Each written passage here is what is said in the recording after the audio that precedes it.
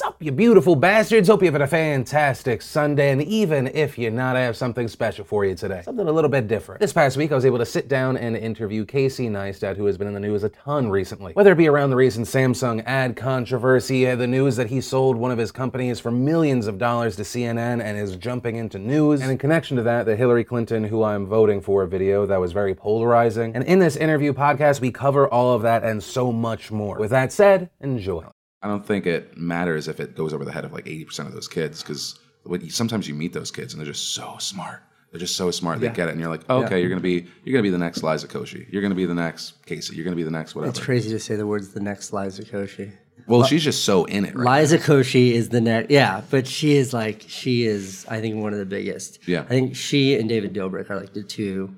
Yeah, so she got me into watching him, and I was like, okay. And then he's doing the smart route of going podcast as well, and he's just a brilliant tactician in the whole game. Are we going? Are we on? Yeah, I mean, we can be on. We can say, hello, sup, you beautiful bastards. Welcome to the podcast. I'm Philip DeFranco. Today we have I like that I'm saying it like the podcast has been a thing for years.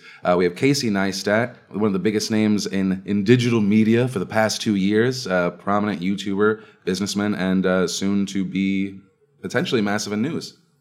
I think maybe. Yeah, that's the goal, right? We should talk about that, Phil. We should. Yeah. I mean, there's a few things I want to talk about. But, I mean, wait, we were just talking about YouTubers here. We were kind of gushing. I feel like we've gushed multiple times over Liza Koshy, specifically. Liza is just such a superstar. And there's for someone her age to just have such presence. And no, I think that she is she represents the next generation or this generation of true superstars in the platform. I hope so. I mean, I like to try and keep as many of my personal negative thoughts in my own head as possible. But whenever I see someone like Liza, I'm like, I want to just shout their name from the rooftop, because I want that to be what the next generation is. There's some stuff out there where people are master tacticians, but it's like content that I can't subscribe to. I'm not on board with it.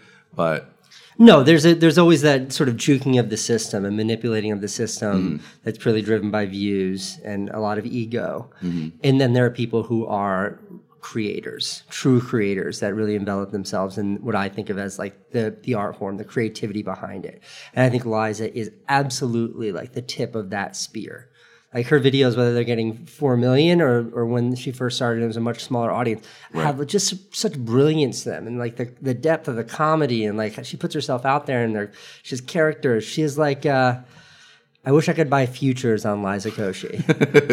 They will pay out tenfold. They would pay out tenfold. Yeah, kind of on that mindset of the ego, the point of making content. I feel like you've explained why you made your content in the past, but so. Your new jump into news, what you're doing and showing the kind of the build out, what do you get out of that personally, right? Because there's ego in everything we do, right? As much as we don't want to say it, there is something to walking on a stage and people cheering and feeling like you're connecting with people. But what do you personally get out of it? I mean, there's 50. That's a 20 facet question. Phil DeFranco. Give me the top two, top three. Me personally, when I was a little kid, I always wanted to be a filmmaker. But I think then I became a filmmaker, and I worked in television, and I made feature films, and I realized that I didn't really give a shit about the process.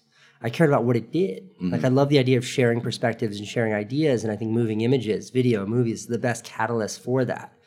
And that's why I sort of left the traditional aspects of media and really embraced YouTube. Because it was move all the politics and bullshit aside, and it was just about creating. I didn't have to deal with anybody when it came to distribution. I just click upload. And there was such a beauty to that I fell in love with it. And then when I started daily vlogging, it was really probably the biggest inflection point in that aspect of my career ever. Because it went from being, to quote my friend Max Joseph, it went from being an art form to being a sport. Okay. Because there was something competitive about it, competitive with myself, not with other creators, but could I actually make a movie every single day and just do it by myself? And that was a big narrative behind what I was creating.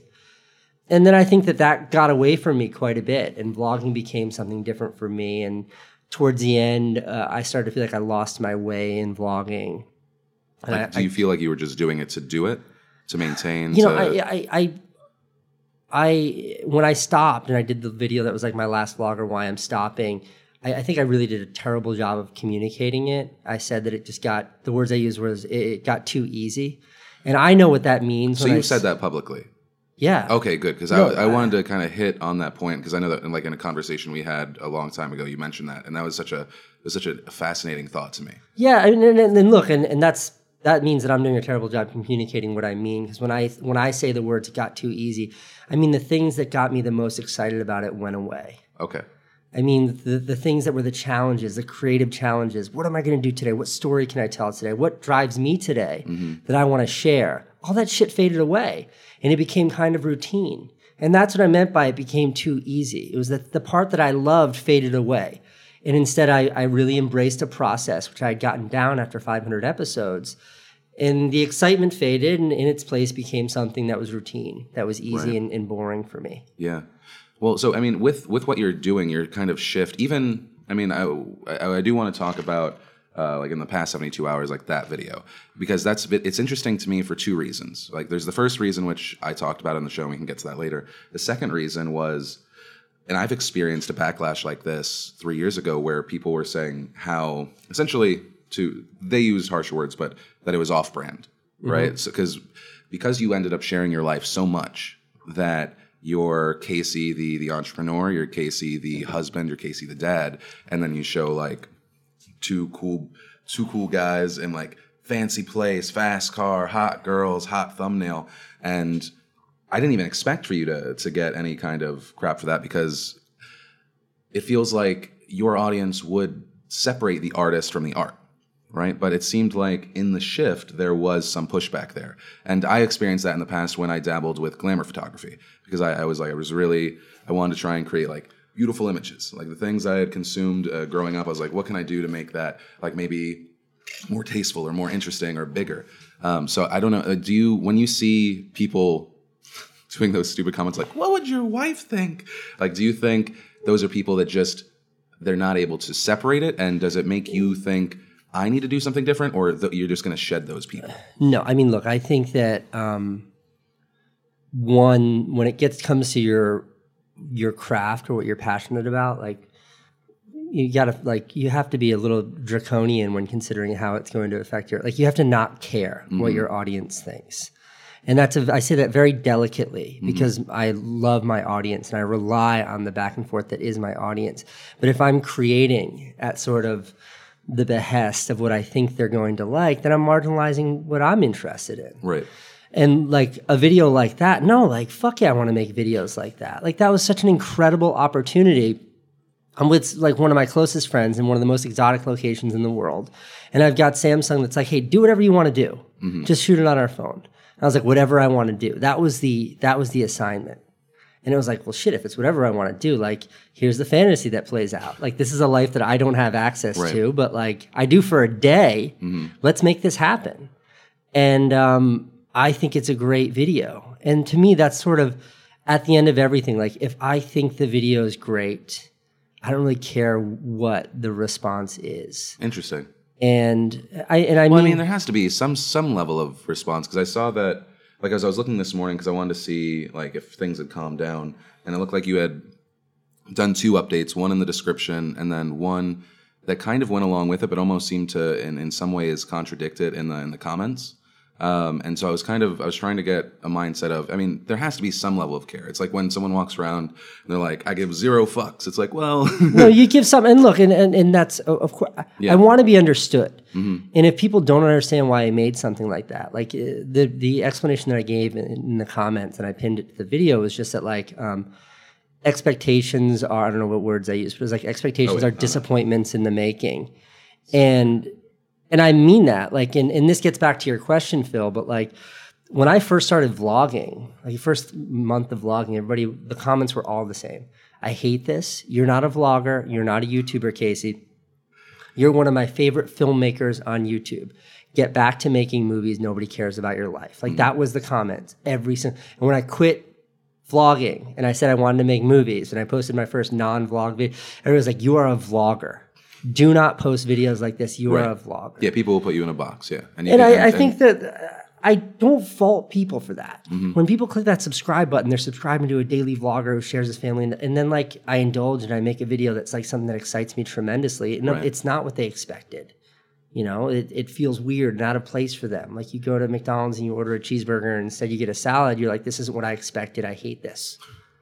So I get where that's coming from. Does that answer your question? A little bit. I mean, because part of me, because that's what I kind of wanted to ask about, because it feels like there were two things that people were talking about. One was it felt some people, and I wanted to kind of feel if you understand their point of view of why some people felt like they were being misled, because that's also something that I've had to like slowly evolve. How I mean, I've made the way that we introduce sponsorships into the show, like that was an evolution, because we need to figure out how can we be as transparent as possible, right? But then provide for the brand. And so that was where I was asking, because let's see, we were given you said in the comment, we were given an opportunity to do something fun, and that is that, nothing more.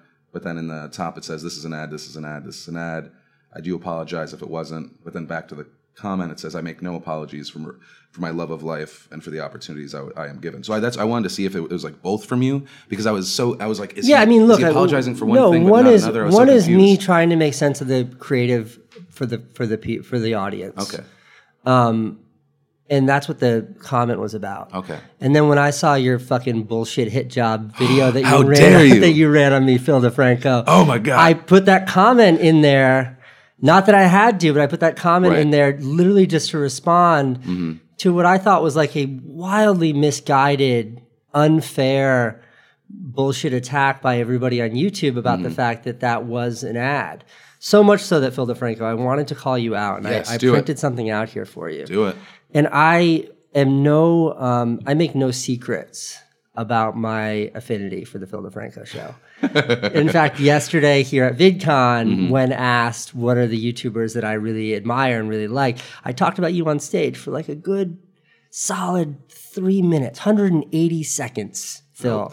I mean, 180 seconds. I'm loving the way you're setting this up. I want to see. I mean, I could sit here and gush all day, but like I do appreciate, and we should get back to that I'd love to talk about Beme and news and my appreciation for what you're doing on the platform and the transitions you've done.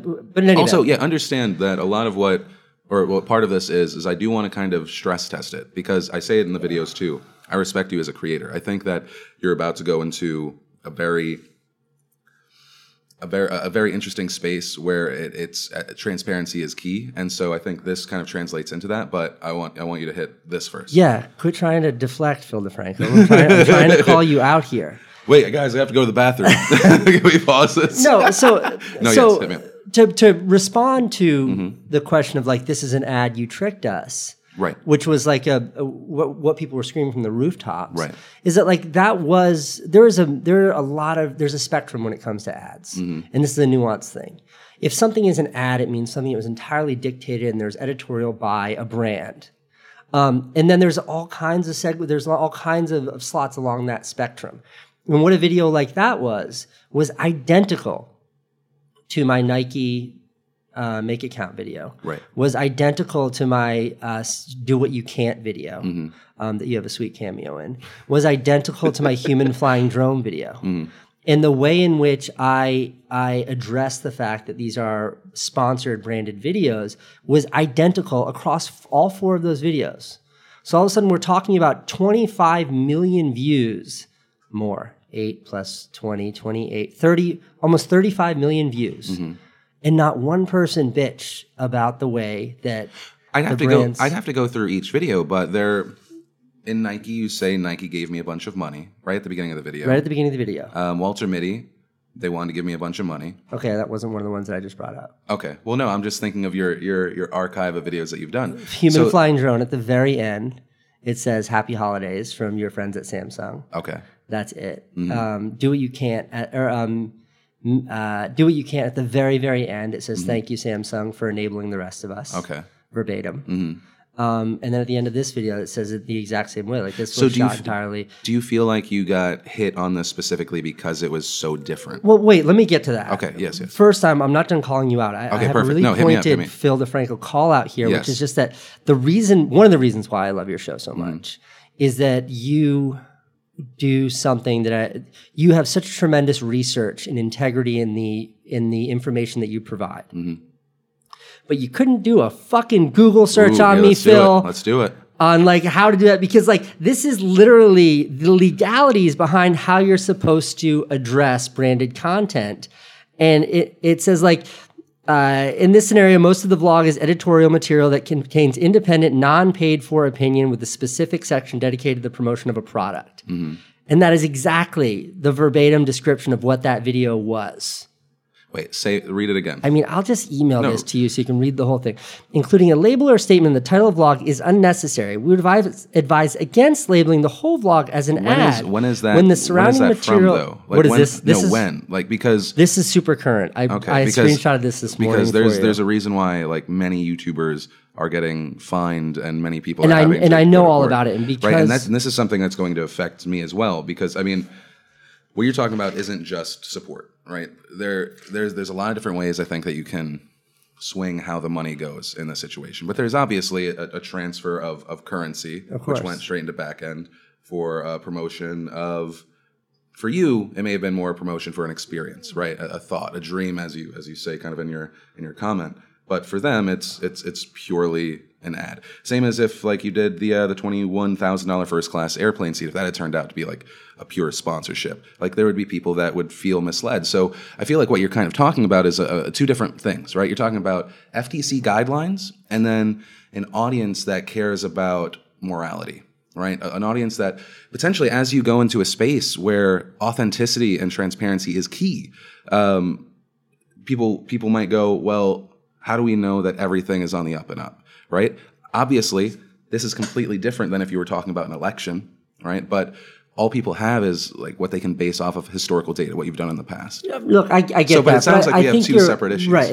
You're talking about the law, and I'm talking about people. And I think you know that the I understand, people but are far different. I think you're pushing two things together here, because I genuinely believe that like, I mean, literally, human flying drone, do what you can, like examine those. It was identical to the way that I integrated that. Identical, like the way that I mentioned the brand. And on neither of those videos was there a single comment about people feeling tricked about it being a Samsung ad, people being tricked or misled. Do you feel like it might be like the straw that broke the camel's back, or is there something specific about this video or the environment now? No, I think that people were pissed off about the video, and they were looking for a reason to why they were pissed off. Okay. And I think that they attached that to the fact that it was a piece of branded content. That's what I reduce it to. So you thought of it because as... you're right, and I'm not trying to hide behind FTC regulations. I just wanted you and your audience to know that I respect them wholly, and I did my research before I publish any of these videos. Right. I mean that. But that's not enough of an excuse. The audience was upset, and they were genuinely upset. And as I examined what they were upset about, I don't believe it was because Casey violated it, even though I didn't, because they thought Casey violated an FTC. I think it was something else. And I think that something else was what you initially brought up. I think that like people don't like seeing Casey and Jesse, like that kid from Philly, and like Casey, like this struggling DIY film, like living these indulgent, over the top. I think that's what upset people. I don't think they like seeing Casey and Jesse with two girls that aren't Gina and Candace. Even though, by the way, those girls were Max, who like directed that movie with me. Yeah. They were his wife's friends. They're friends of ours. Like the whole thing was like, those girls are great. Like they're totals. I think that upset people. I think that relatability is everything. Right. And all of a sudden, two guys that are so relatable, like in that video, people were like, I don't relate to these guys, and therefore that frustrates me. Yeah, I mean, the longer an audience watches, the more likely it is that you get the "you changed" thing. But also, I mean, you guys are both, right? I mean, I'd love to, at a different point, I want to get Jesse on, because he's gone like a very creative route, but then also at times feels like a very judgmental route as far as other YouTubers and the content they produce, kind of talking down to. So I want to talk to him about it, especially seeing this kind of content. But I think that makes sense. That's interesting. But do you personally also see, though, like the difference between at least the understanding, like trying to understand the point of view of a person, that it's not just like jealousy or they think that it's unrelatable, but that they personally in a different way. You think that it is separate? As far as as far as the like them being angry about it and them feeling tricked, do you think it's more? No, I think them feeling tricked is bullshit. Okay, I think it's bullshit. Interesting. I think that people were looking for a reason to dislike that video, and they leaned into that. Interesting. Phil, I just like let's look at the data. I'm not kidding. Well, people change. Everything changes. No, let's look at the data. Like, human flying drone was literally like 6 months ago. You're that like, did damn 10 it. million views. Right. And it did another 50 million views on Facebook. And there literally wasn't one call out. Mm-hmm. I feel tricked. This was a Samsung ad. That was like unapologetically identical in the way that I addressed it. Right. Identical. Like, look it up. Identical. And not a single comment. Not one person saying, I feel tricked. I'm going to go there and leave that comment right now. I know you are, Phil. Stop typing. I'm going to take him down a peg. So it just forces me, Phil, to ask why. And I do empathize. And I don't fault people for looking at Casey and Jesse in that crazy-ass hotel and on boats with pretty girls and getting upset. I get it. But that's not – I don't think it would be fair for me to be like, well, this might upset people, so I'm not going to make something that I think is an awesome, fun video. No, as far as the core idea of I'm going to make what I want to make and I'm not going to let the audience guide me, I am 100% on board with that. But I just wanted to talk about that because especially because I was like, you know what, I want to mainly talk about the news, but then I saw the 2 updates and I was like, I gotta pick his brain about this. Yeah. And I'm always like, I try to be as transparent as possible. Yeah. You know, it's like, I think when I was actually uploading daily, it gave me more of an opportunity to have that dialogue with the audience. And it is like a little bit of a frustration of mine. Obviously, I can respond on Twitter, but you know the engagement on Twitter is very different from the engagement on YouTube. So it's tough because I don't want my YouTube channel to just be a series of videos of me explaining myself. That typically means you're doing something wrong, unless it's the Phil DeFranco show. Because I mean it, you have an amazing forum where it's just you talking to your audience. Thank you. And it's part of the reason why I love it. And I think that my channel is a little bit different. So it does get difficult. You try to use the comments and you try to use the community product, which I think is really interesting. But none of it really works, like saying something in a video. Yeah, well, I mean, I think that's also why I want to do more of these. One of the most beneficial kind of interviews we've ever done in the past was after PewDiePie called out it was like a children's channel, Ryan Toy's Review. A lot of people thought that these kid channels were gaming the system. It doesn't make sense for them to make something on their platform, or like in your case, you feel like it would hold you back. So that's also another reason why I want to start doing these. Plus, if you want to show, Are you posting these to YouTube? I might.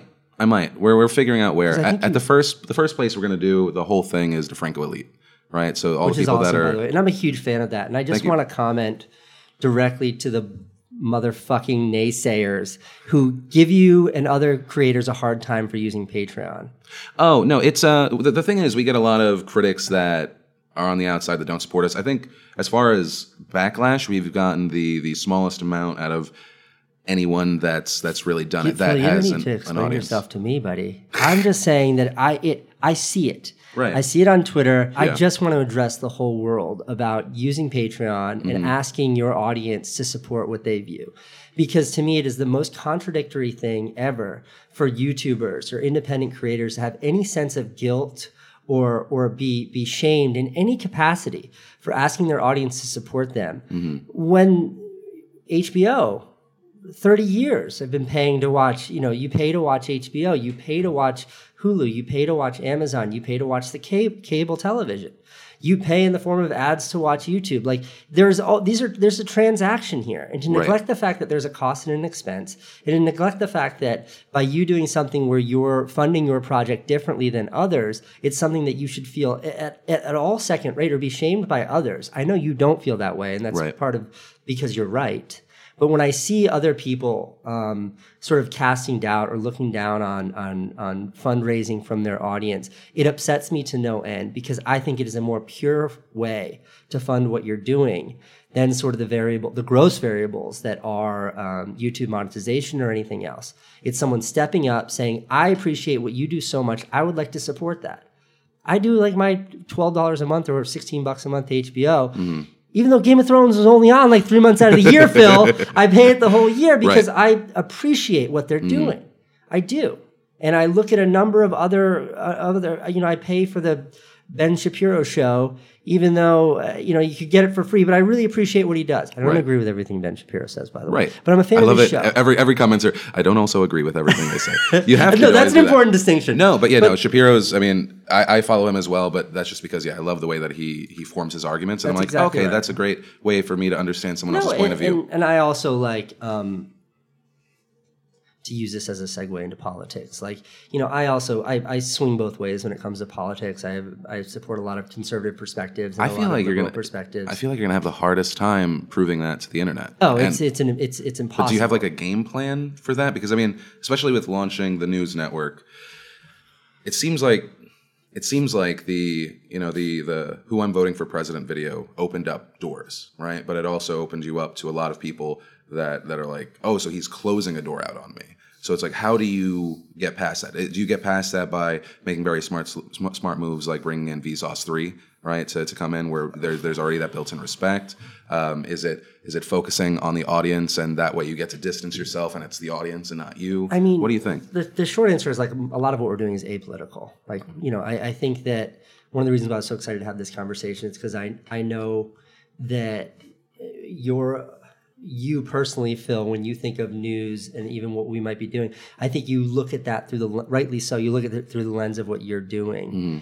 But I will say that, like, what we're doing is wildly different. It's much closer to, like, it's a lot more fun, and that's not to say what you do isn't fun or interesting, but it's more variety show. It's more,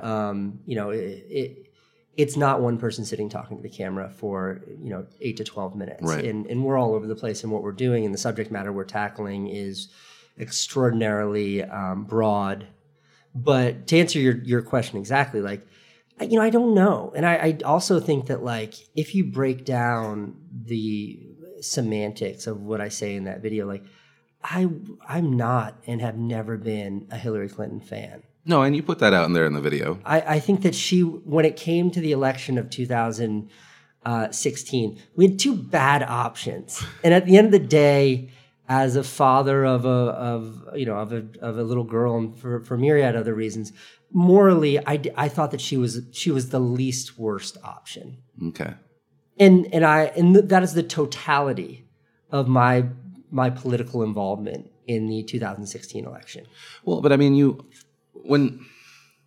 you hit the things like the Donald Trump is a racist, right? And that, obviously back in the day, it doesn't bother me anymore, but just to bring up the point of kind of the hurdle, and then you kind of throw out that anyone that's not essentially promoting to Hillary is essentially part of the problem, part of the reason that this guy might get elected, and maybe the nuclear holocaust happens, right? They're in part reason, like the person that didn't speak up.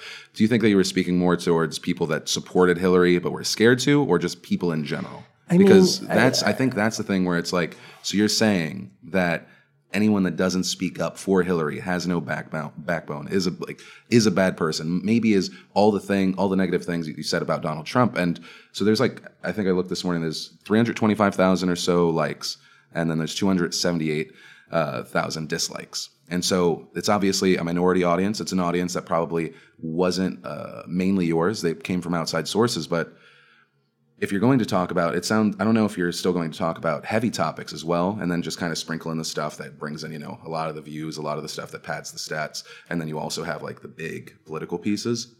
How do you not just end up being a bigger megaphone for a younger generation of soon-to-be CNN viewers, That's a shitload of stuff to unpack there. I know. But we have the time, I hope.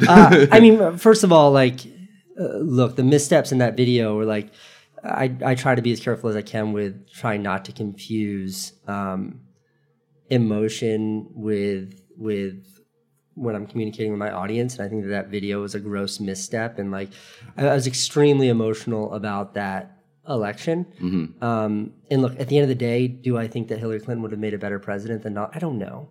I think if you look at anything that I put out on Twitter or anywhere else since then, like, if you want to talk politics for 2 seconds, I think that the U.S. political situation is an absolute travesty. Mm-hmm. And I think that the Democrats are probably doing a worse job right now than the Republicans. I don't think that Donald Trump is the reason why we're having all these problems. I think that he's merely a symptom of our completely fucked political system. He's not the reason for it. I think that the left unjustly loves pointing at him. I think that it's bullshit that everybody loves haranguing on everything that he says, when the reality is like the implications of what's taking place in where actual legislation is being pushed through is far greater than what our president says, jokingly or not, in the form of a tweet. Like, right. I think the entire system is just in shambles right now. And I don't think it's because of the one man who's sitting in the White House. I think that he is just a symptom of something much, much, much larger. And to that effect, I think that Hillary Clinton would have also been a symptom of something much, much larger. She shouldn't have been there. Right. But again, that's neither here nor there. I just wanted to sort of cast a broad understanding on for you about where I stand politically, because I'm scattered and frustrated. So like where you just were mentally and talking in the past 2 minutes for your new show, is that more akin to like the Casey people will see, or is it going, because I will say, and I don't know if it's like the people that are watching or listening as well, I loved hearing that mindset from you, because if all that's out there is that the very polarizing videos, then that's going to be kind of like the long-standing thought of who Casey is. Phil, I think you're putting, and I don't fault you for this, but I think you're putting a lot of weight on that one Hillary video. I think you're not putting enough. And that's what I was going to say. I don't think you're wrong to be putting that much weight, because I do understand and appreciate and like respect what a video like that, how a video like that paints me to the public's eye, and undoing sort of that extreme position is something that I will have to work towards. But it's something that we're going to address in this show. But in the same respect, like, the show that we're making is not a beacon of demagoguery for any one political agenda. Right. I mean, for example, like the last episode we finished before Jake and I both took off for VidCon and other travel, like we were examining click farms in Thailand. You know what a click farm is? Yeah. People pay and they get like a zillion likes on a picture, and it's a way of juking the system, and you do it on Certain Yelp. places have kiosks that then go to those places. And that was part of crazy. it, but there was also a raid in Thailand where they found a house that had tens of thousands of phones that were all hacked. We did a little bit of research, a little bit of digging, and it turns out it's not illegal in Thailand. The house was being raided because they had employees there that weren't being paid, and it was considered slavery, but they weren't able to sort of... what they were doing with the click farm was essentially illegal. And then we traced that all the way to what that looks like on the front end for people like you and me, and it turns out you can actually buy likes, clicks, and followers for Instagram on this site that was being attributed to by this click farm in Thailand. So we pranked one of our employees, one of the people on the tech team, who has 256 followers on Instagram. We bought him 5,000 followers, and then we bought him 5,000 likes just to see what this is actually like. And then we sent one of our reporters upstairs to the tech side of the office to hidden camera and just watch him as his phone blows up. Yeah. And it was like a really enlightening thing. And what the story was, it was essentially like taking something that was a piece of relevant news, which are these click farms and the businesses behind them, explaining them in a way that was digestible and interesting, and then sort of showing you what that looks like on the other end of the spectrum, which is like, why do they exist? Well, they exist so people like the guy that we just pranked might want to buy 5,000 new followers, and this is how that manifests. We put in a credit card, and it was $29.99, and he got 5,000 followers, and the whole thing worked. Yeah. And it was fun because you got to see Steve freaking out because his phone was blowing up over a lame picture he posted on Instagram. And it was interesting because you care about the characters involved within. And it was also a compelling piece of journalism because we were able to dive a little bit deeper into why and how these click farms exist than I think any other outlet had focused on. Is that out right now? No. So where we are right now in production, we're just making a lot of stuff. We're not publishing it, Phil. We want to sort of find our voice. That makes sense. But I bring that example up because, like that has, I don't know. I mean, you might find politics in there, but. Right. Well, I mean, so then is the angle more of like a CNN's like great big story, but with more personality? Phil, you gotta let go of the CNN bit. What do you mean? It's there. We have CNN. I'm not like you're fake news, Casey Neistat. No, I understand. But wait, no. So explain, because I'd be more than happy to. So, and we should have started to walk your audience through this. So let me give your audience just a 2-second. So Casey's the worst, and then you've already established that, Phil. How dare you? No. So I had a technology company named Beme. Beme had a single product, and that was a mobile video sharing app. that we launched 3 years ago. And it was successful at the launch, and then we really struggled. And we ultimately got our asses kicked by the likes of Instagram and Snapchat. The product wasn't viable enough for us to raise money against. But we had developed tremendous value in the team that we had assembled, the capabilities we had, a lot of the back-end technologies we'd built. There was value there beyond just this core app. CNN was interested in me as a media personality, and then they were interested in the technology we had built. Companies like CNN cannot attract the same kind of tech talent as a young, cool startup, right? Which is what we were. So they were excited at that. So because of that, they bought the company, and buying the company meant buying all of Beme and all of its intellectual property and everything attached to it. They did not buy my YouTube channel. Right. They didn't buy me or any of that. My YouTube channel is still mine. I can post whatever the hell I want to at any time, political or not. But we have this new company. New company's still called Beme because we couldn't think of a better name. You laugh, Phil. No, I get it. 3 months. Hey, with branding companies that we paid. And in the end, we're like, yeah, let's just call it Beme. We started this new company, and it's called Beme. And Beme is now a technology and media company. And what that means is like we're going to be making a tremendous amount of media content we put on the internet. We're going to start with a daily show and then a weekly investigative reporting show. And then we want to get into sports, and we want to do all kinds of societal issues and cultural issues and music and fashion and art. And then the tech side, we're building technology that enables that media. And what that means is if you think of like HBO and the tech that they have in their apps, it's just another way of distributing or disseminating the media that they have. We're not building apps that just disseminate the media we're creating. We're building apps that help us create that. And what I mean is it's like, during our daily news show, we want to be able to sort of throw it to panelists, just like NBC or Fox News does, where they have talking heads to get varied perspectives on a I think I saw subject. a story that it's going to be the panelists, essentially the audience. That's exactly right. We built this unbelievable app called Panels, which I can show you. It's great. Yeah, I'd love to see it. And Panels is a way for anybody around the world we post the topics, and they give their 2 cents in a 15-second split. So when you're watching our news show and we have a topic that has varied opinions and varied perspectives on it, we can throw it to people from all around the world that look like you and me. And then there's this much greater dialogue on this app. So that's how the technology is enabling the media. And that's the scope of what we're doing. And right now we're zeroed in on this daily show. And this daily show is something that I'm going to host. Maybe Jake's going to host. We got a couple other people. But it's not just going to be the Casey show. Right. And we're working very hard to make sure it's not the Casey show. It's something much bigger than me. We have a news team behind it right now. We have 8 people that are all smarter than me and understand journalism way more than me. And they're helping us sort of put together stories, do the research, fact check, make sure it's down the line. And within that, we're tackling subjects that interest us. And sometimes it is healthcare. And sometimes it's the fact that the Republicans are, they're not being transparent enough with the healthcare bill that is going to affect you and me, and that's serious. Right. And other times it's about click farms in Thailand because that's fucking fascinating to me. And if it's fascinating to me, it might be interesting to other people. But so kind of like with that, I mean, I don't know if I don't want to feel like I'm cutting you off on your way to there. That was the context, Phil, that I just wanted to give this conversation for your audience. They know where we are. But so because I guess kind of I'm asking because it kind of like lets you get, he's leaving. He's running away from the questions. I'm stealing your Red Bull, Phil. I hope this is okay. No, yes, of course. I was like, we had to have a lot of it because I had 2 hours of sleep last night. Oh man, you're so sharp for 2 hours. I can only imagine what you're like after 4. I didn't mean to interrupt your question. No, so that's you're talking about the separation between like it being the Casey show, but what do you say to the people that they're like, where'd the money come from, and then what control level do they have? Is there? Because it's easy to say that there's separation and there's autonomy, and but that is such a valid question. Yeah. Let me reframe that question for your audience in a much more harsh tone. Okay. Because you're a polite, respectful interviewer. But like, how are we supposed to show the audience that CNN isn't, because CNN's paying all the bills. CNN bought the company. Right. CNN pays my salary at Beme as they do every other employee's salary. This is like, we are wholly owned by CNN.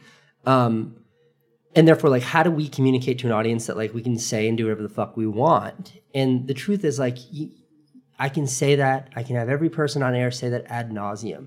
And if I were a viewer, I wouldn't believe a single fucking person. And I think that this is absolutely one of the times where it is show me, don't tell me. Like, of course we're going to say that. We don't expect people to listen to us. But look, watch it. And if you feel like it's CNN bullshit, never watch again. And don't subscribe. But I think that it will take about 60 seconds into the first episode. You watch for it and realize that, like, okay, there's no way that, you know, some middle-aged white man at CNN with his arms folded is standing over Casey and Jake and their team in making this kind of content. And I believe that with such confidence that I think that, you know, weeks or months into launching this, that it's going to sort of fade away that CNN owns our company. And I do mean that. And I mean that to the point where it's like, if I ever felt otherwise, and I just walk. I don't work well for other people. I don't work well with people sort of flexing their perspectives or anything on me. I'm not interested in that. If you doubt that or my own integrity, then take a look at the 600 movies that I've posted on YouTube or the decade of a career before that and find a single time where I compromise what I think or feel, sometimes much to my own detriment. But, you know, I'm an extraordinarily transparent and open person when it comes to everything that I do. And I think that, like, judge us at face value. Because there's no way we're going to convince you or anyone else with words that we're anything but what we are. Is this so for you then? I love that explanation, and I'm a big believer in show me rather than say something that I'm gonna have to just like, okay, sure. But ultimately, people's actions will show their true character and their true intentions. Is this your legacy? Is the CNN thing, Beme? What are you talking about the news, right? No. And Phil, I want to say I love your focus on this because you're a YouTube news guy. Well, it's so important. I agree, but I just mean that, like, so many conversations I have, they never dive deep enough into this. And I'm just literally, I mean it when I say I appreciate how focused you are on getting into this.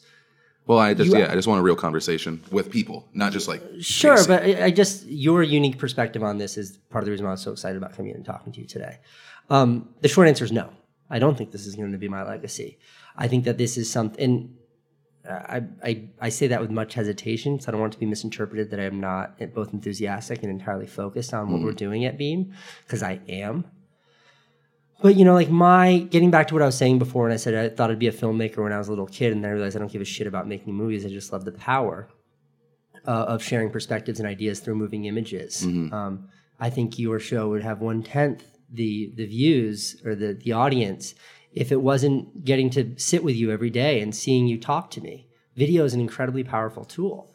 But no, my mission or my ambition behind this was, like, everything I've always done has always just been me. And the idea of sort of scaling and making something bigger than me was very, very exciting. And in the media space, I tried a bunch of versions of that. I had a production company with 20 employees before I shut it down in 2011. You know, I made a show on HBO that had, you know, it was complicated. I made movies with crews of 50 people, but none of it ever felt like scaling something that I really understood. And this opportunity with CNN, which was the mandate from them is do whatever the hell you want, just make it successful. They were, I shit you not, they were surprised when I said I wanted to do something that was news focused. They weren't expecting that.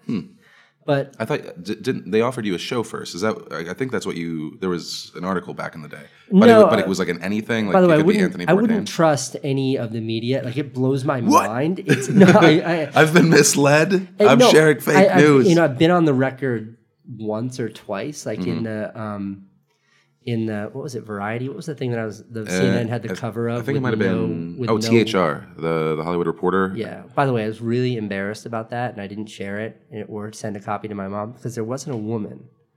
And CNN is driven. I remember seeing some tweets about by that. women, and there wasn't a woman on the cover of that, and it really pissed me off, Phil. How did we get here? What the hell was I just saying to you? I don't know. You were saying that you wanted to, I don't know. So the mandate from CNN was wide open. Casey. And we never discussed what we would do together. Interesting. Yeah, Huh. and I have said that on the vlog before, and to me that was them exemplifying their confidence. And you as a person. It wasn't just me as a person. It was me. It was the 11 people that were working at Beme at the time. It was my partner in this, Matt, who, by the way, at Beme now, the company, Matt has a far more senior role than I have. Matt is the general manager of the entire company. He's running the whole company. I'm not. I'm sort of creative directing and leading our creative behind the company, but he's running this company. And again, underscoring that question, which is like, Beme failed, why did CNN buy it? It's the value there, and you understand this as a business owner. The value was far deeper than just a single product. Right. But with that, no, they were like, design something for us. And that's why when you keep saying news, one, I fully realize that's because we haven't really explained what we're doing there yet, because it's an evolving process. Right. But, what we're doing is so much more broad than news. Like one of the entities we're building right now, and we just appointed a person who's going to be running that, it's called Beme Productions. And it goes way beyond news. And it's about societal and fun and interesting things that aren't news. So, we're really building a multifaceted, really broad company here. And at the core of that's going to be something that I think could be characterized as news, but it's certainly not news in the CNN, Fox News, MSNBC form of news at all. It's instead like things that I think people, and I don't mean things that our team think people like us would be interested in learning more about. Right. I hope that makes some sense. Right. But I just remembered where it came from. The idea of legacy. Right. So does that mean in 3 years you're still at Beme, but you're focusing on something else there, or? Sure. Obviously, I don't want to put you. No. I understand, and also I'm not very good at predicting the future because I have trouble sitting still for how long has this interview been? But the point is, like, I could not be more excited and more focused on what we're doing at Beme right now. But I'm also extremely respectful of the fact that for this company to be the level of success that I and everybody else wants it to be, it needs to be way fucking bigger than Casey in the next 18 months to 3 years. So when I look at legacy and I look at what it is, I mean, I couldn't predict or even begin to predict what my role in this company would be in 3 years. I hope that it's successful beyond my wildest imagination, and some of the credit for that success goes to me. But, in 25 years, do I think that I'll still be sort of leading the creative team at Beme from a basement of a former furniture store in Chinatown? Like, I highly doubt it. I think it's going to be something very different. When I think of sort of the scope of my career, it's like feature films, indie filmmaker, fine art, television, student at MIT, like all these different things. I do think Beme's going to be own a really big piece of real estate in the spectrum of my career. But I don't think, I'm 30. We're both old men, Phil, but I'm 36. I don't think that I'll retire from Beme, when I'm 75. I think this is going to be the main focus of my career for the foreseeable future. But this is not going to be. This isn't going to be the last thing that I really engage in. And so eventually, do you want it to be associated with other people? Like, you don't want to be the Shane Smith device, or you do? Because there is part of I would like that like notoriety, to be known for that. You get to a point. I know you've experienced this, but you get to a point with notoriety and fame where you stop. At least I do. You stop caring. I mean it, because you realize how temporary and how shallow it is. You feel like the most important guy in the world, and then you stop posting YouTube videos or tweeting or what have you for a week and go on vacation, and by Friday you feel completely irrelevant. So chasing that rabbit, you know what I'm talking about, Phil? I've been doing this 10 years. I've gone through every cycle imaginable. I understand. So chasing that rabbit, I think, is a really lost cause. I think that's an exercise in futility. So for me, it's about doing meaningful things. When I look back at the films, the videos that I've made that I'm most proud of, like the one about marrying Candace or having Francine or even Make It Count, which was a movie that was such a turning point in my own career and life. I look at those and I'm so excited that I had the opportunity to make those. And I'm so excited about having created something. And that's what matters to me, not sort of the ego strokes that is being the person who made this or the person who made that, because I know just how temporary that is. Right. No, I respect that. I get it.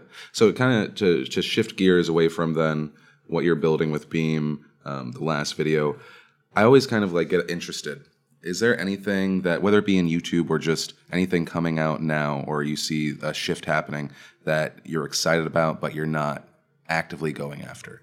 Right, so you're going after this thing with Beme. I'm going very news-based. Is there something out there other than Liza Koshy, where we would gush for another 5 minutes, that you get excited about?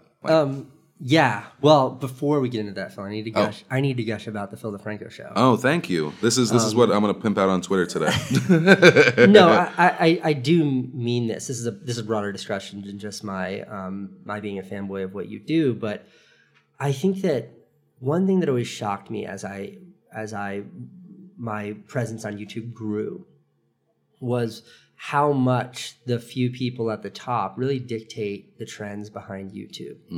And when I look back 3 years or whatever, when the YouTube Beacon program launched, and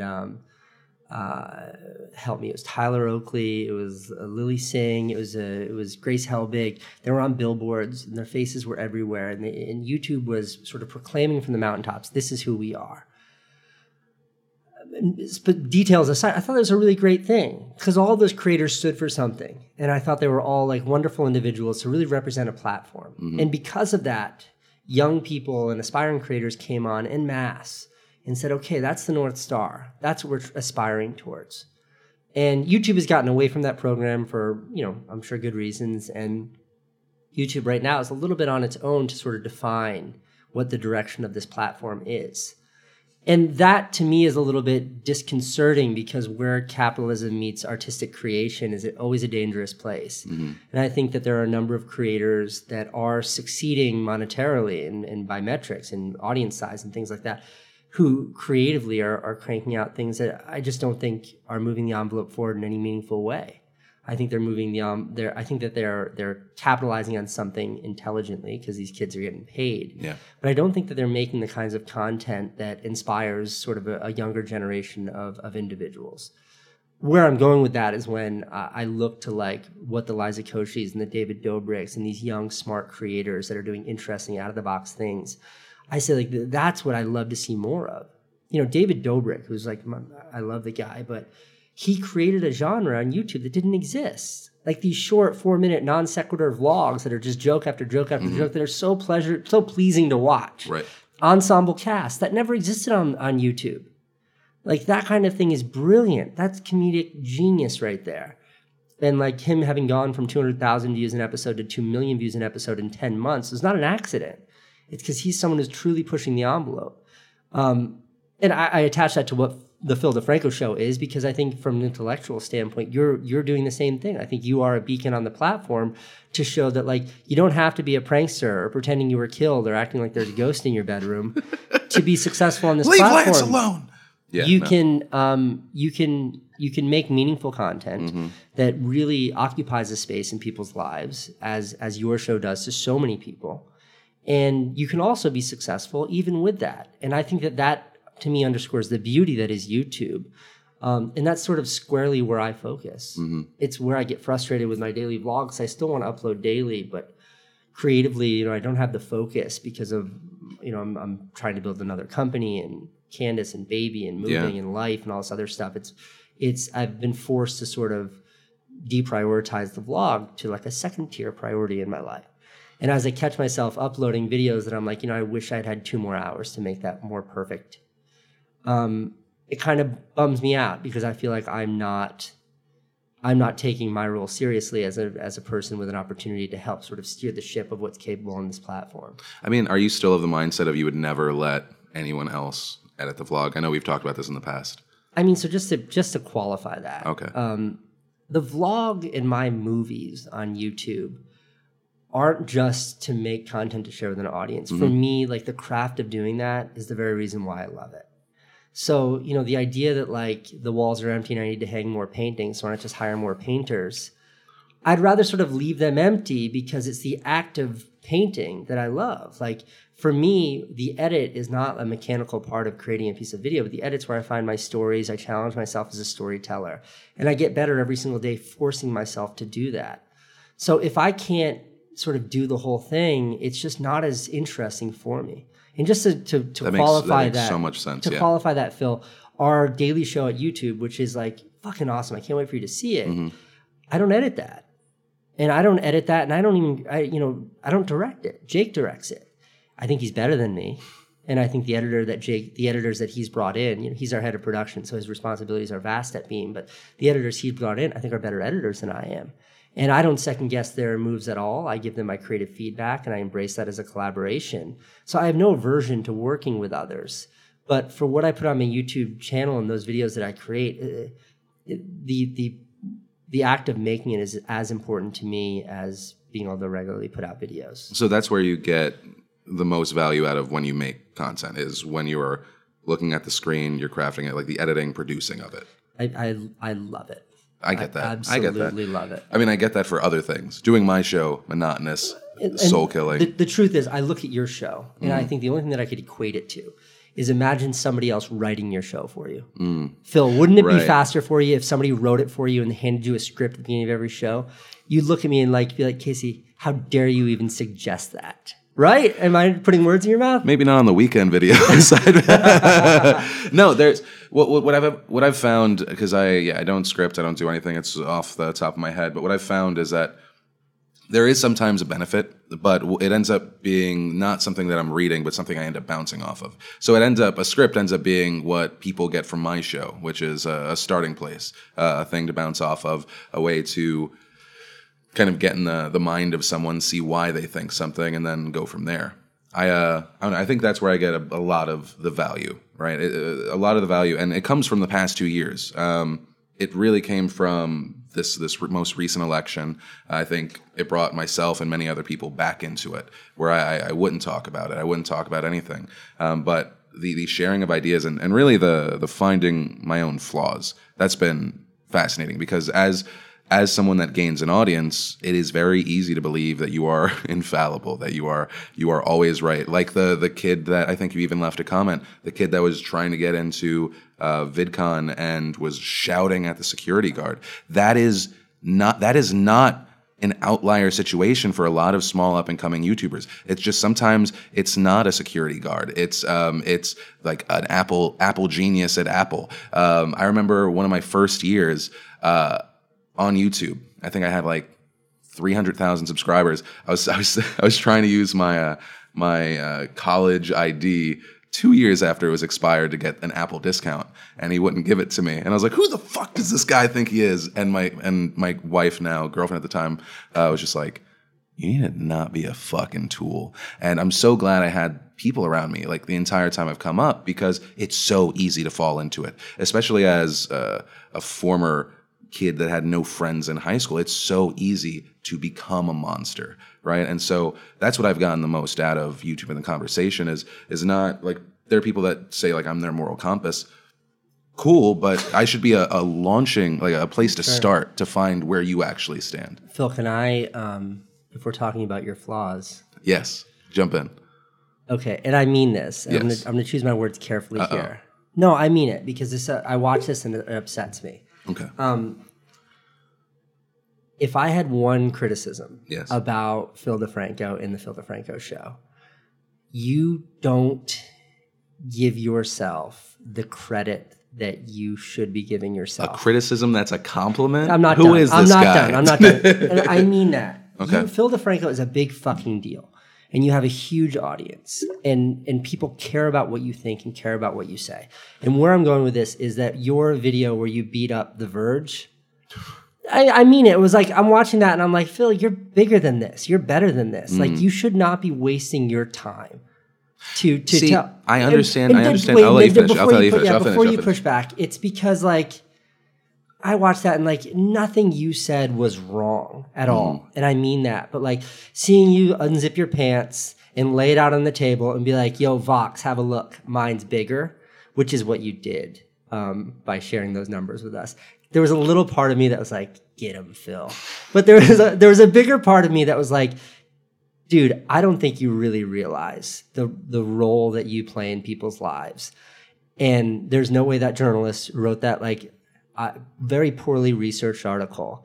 There's no way that journalist plays the role in individuals' lives the way that you do. And I watch your show and I see your show as like, I mean, objectively as big as most of the late night talk shows on news channels.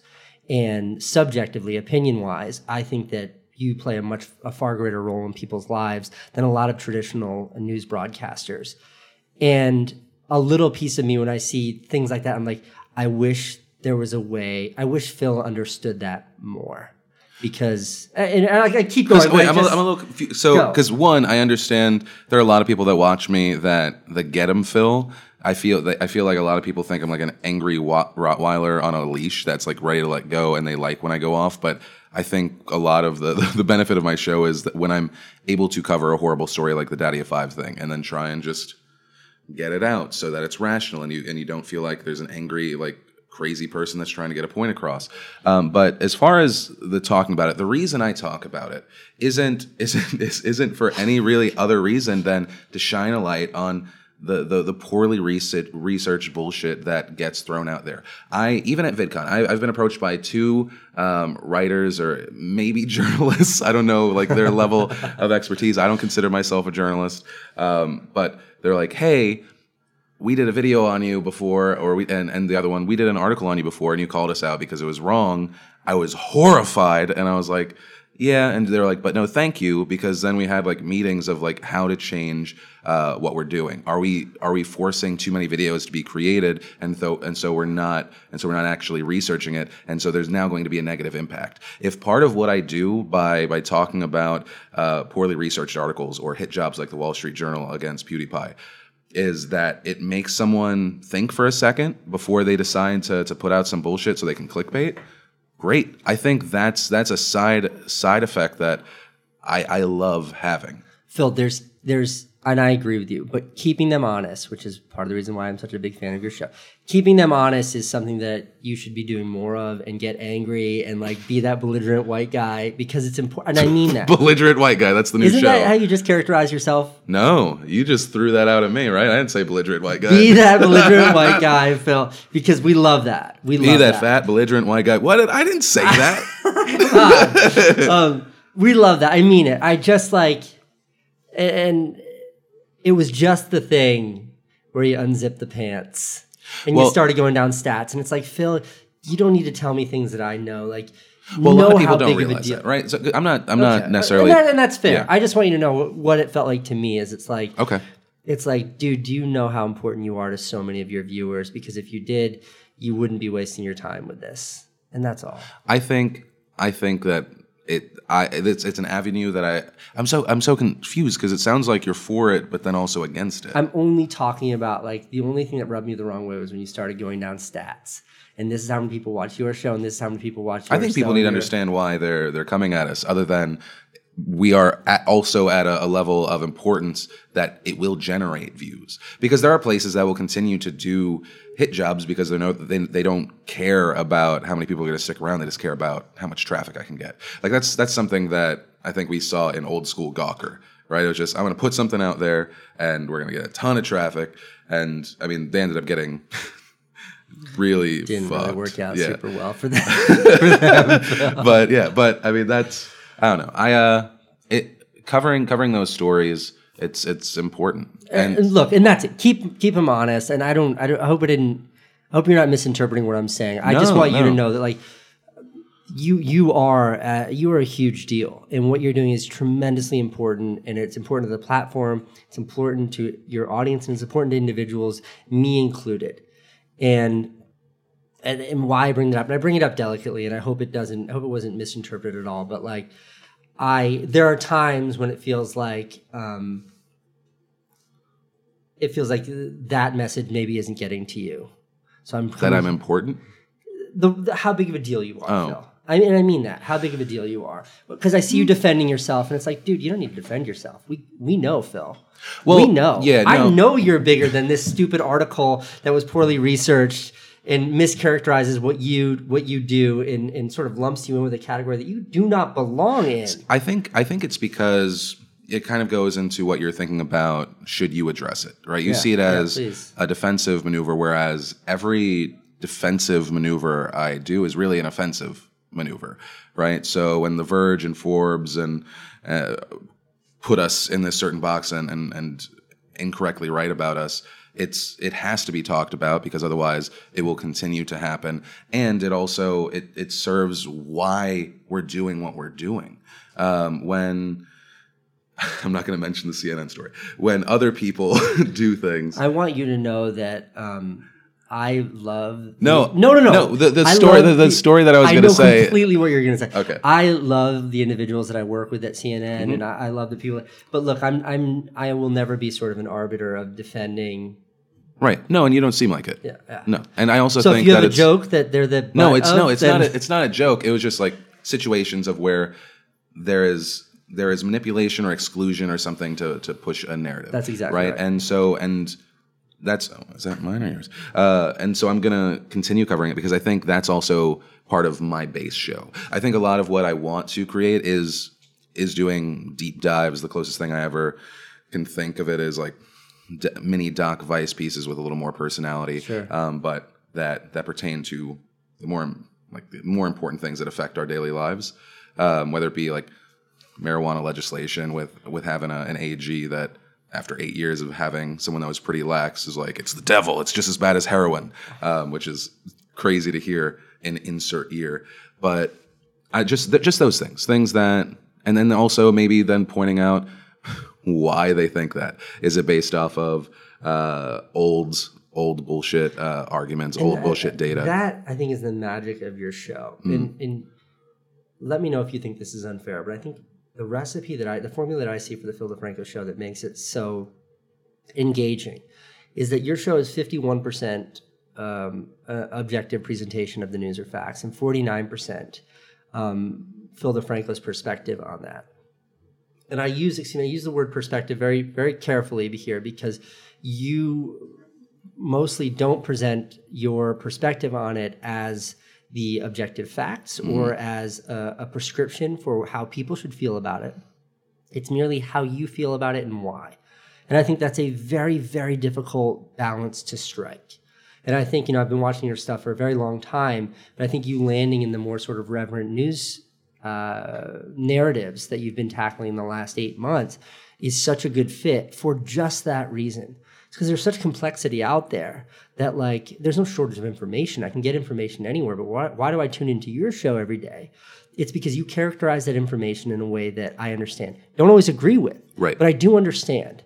And me having as a viewer, me having the confidence to decide whether or not I want to agree with this guy or disagree with this guy, I think really speaks volumes to your ability to sort of walk that line. Well, thank you. Yeah, of course, Phil. I'm nothing but honest, but I mean all of that. I'll take that. Wait, I want to know if we have enough time to jump into a question. I don't know how long we've been How long recording. are podcasts? We have 10 minutes? All right, cool. How long have we been yapping for? An hour. You don't have to whisper. I appreciate it. They're like, 10. I'm like, we already fucked up the flow. I just didn't know. I was like, I don't know what. I think I have 2 hours. I don't know when your next thing is. But so wait, so to get back to where you derailed, you deflected. No, what are you excited about that in a place that you're not currently focusing? I think comedy on YouTube. And you said not talk about Liza Koshy, but I think she's a part of that. No, I mean it because comedy on YouTube is something that the genres that drive YouTube are cyclical. Mm-hmm.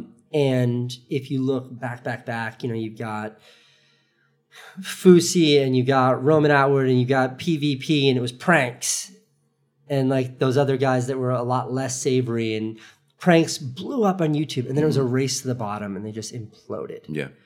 And now it's super passé. And I think where we are right now is at the absolute tail end of vlogging being that cycle. I think that vlogging, we're about to hit rock bottom. It went from something what I think was romantic and personal and unbelievable about one individual sharing their life to being a much more mechanical, people working with editors, and it's getting away from the intimacy that I think made it such a unique genre. And I think where we're entering into now, and I credit the Liza Koshis and the David Dobrik's of the world for really ushering this in, is a new version of scripted reality comedy. Mm-hmm. And I think that that's an incredibly hard nut to crack. But I look at what's happening in that space and see really interesting stuff. I'm not funny enough to be in that space. Mm-hmm. So that's definitely one of the subgenres that I see coming up on YouTube. I'm super excited about because I love it.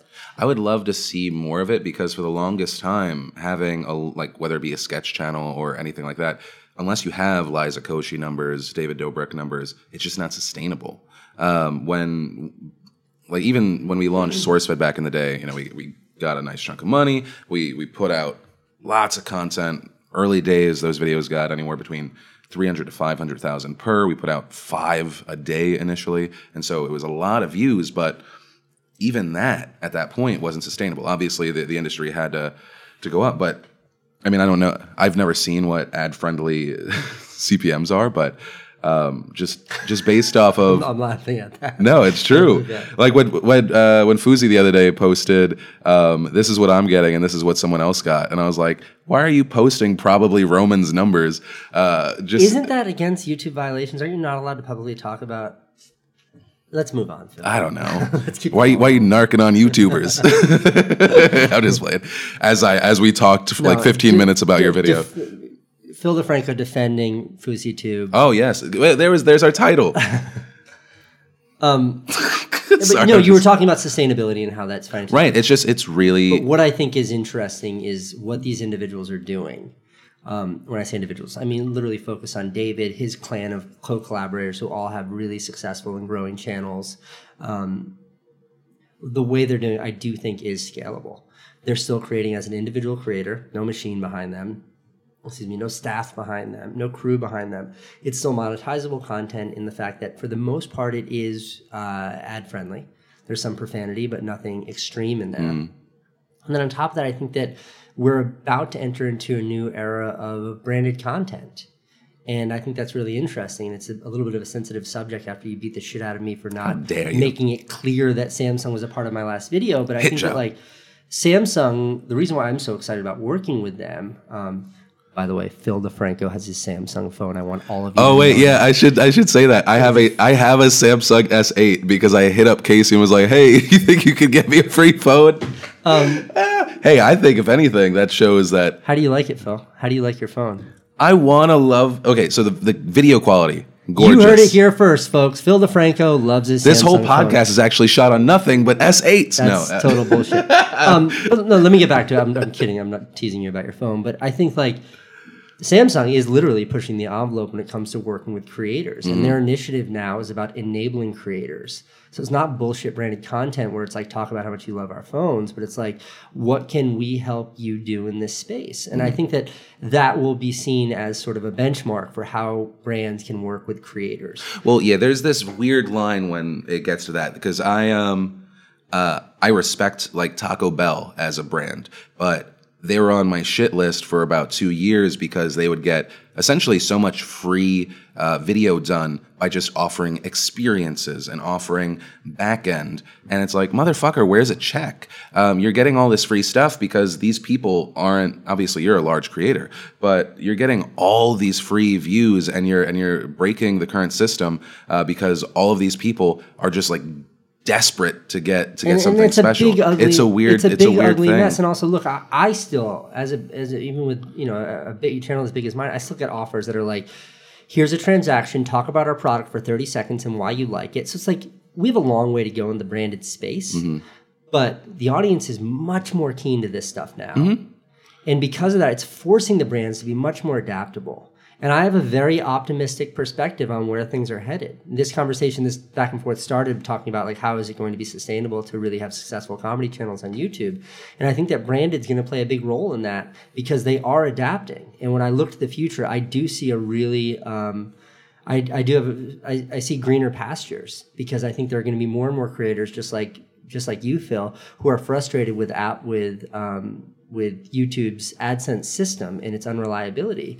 And they're going to be looking to more longer-term, meaningful engagements with ways to finance their operations. And I think brands would be foolish not to figure out how to be a part of that solution. Right. And that's not to say that I don't. That's not to say that I don't agree with you. That like there's been a lot of sort of missteps in the past when it comes to working with brands, and there will be in the future. But I do think the opportunities to work with brands in ways that better merge with individual. I mean, the stuff you do with Squarespace, the stuff you do with Phil feels very straightforward. Right. I'm never mad at you for talking about those brands, but how long did it take you to find a warm, happy fit for the way you introduce brands into your content? I mean, the way that we introduced ads was completely part of a plan, right? So we created a happy space among the chaos that is my show, which is Today and Awesome, where it's nothing but happy videos, and it's brought to you by our sponsor, right? Initially, it was fake sponsors, like it was brought to you by pretzels, or it was brought to you by waffles are better than pancakes, and then slowly integrate our own merchandise. But then it's really, I mean, that's just the audience getting used to it in general. We started integrating sponsors, and we were some of the first people, other than maybe Smosh, that didn't get shit for it.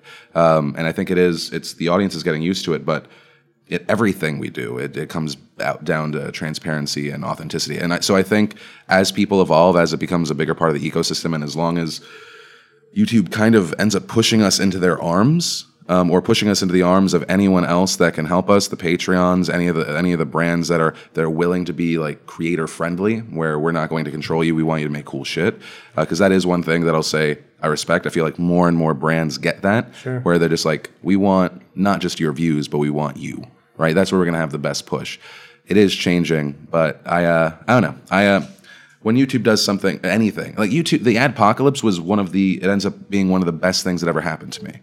Right, and that's almost everything in my career. Why is YouTube so angry at Phil DeFranco all the time? And why are you here? What do you mean? How are you not banished from VidCon the way you're banished from everything else with YouTube? How are you not the star of YouTube Rewind every year, Phil DeFranco? I feel like I'm for 10 years now. I feel like the black sheep. There is love, and there is I dislike. See what you do. Like, I think I introduced you when you were in my vlog years ago, as like you are legacy YouTube. Like, you have done so much to shape what YouTube is.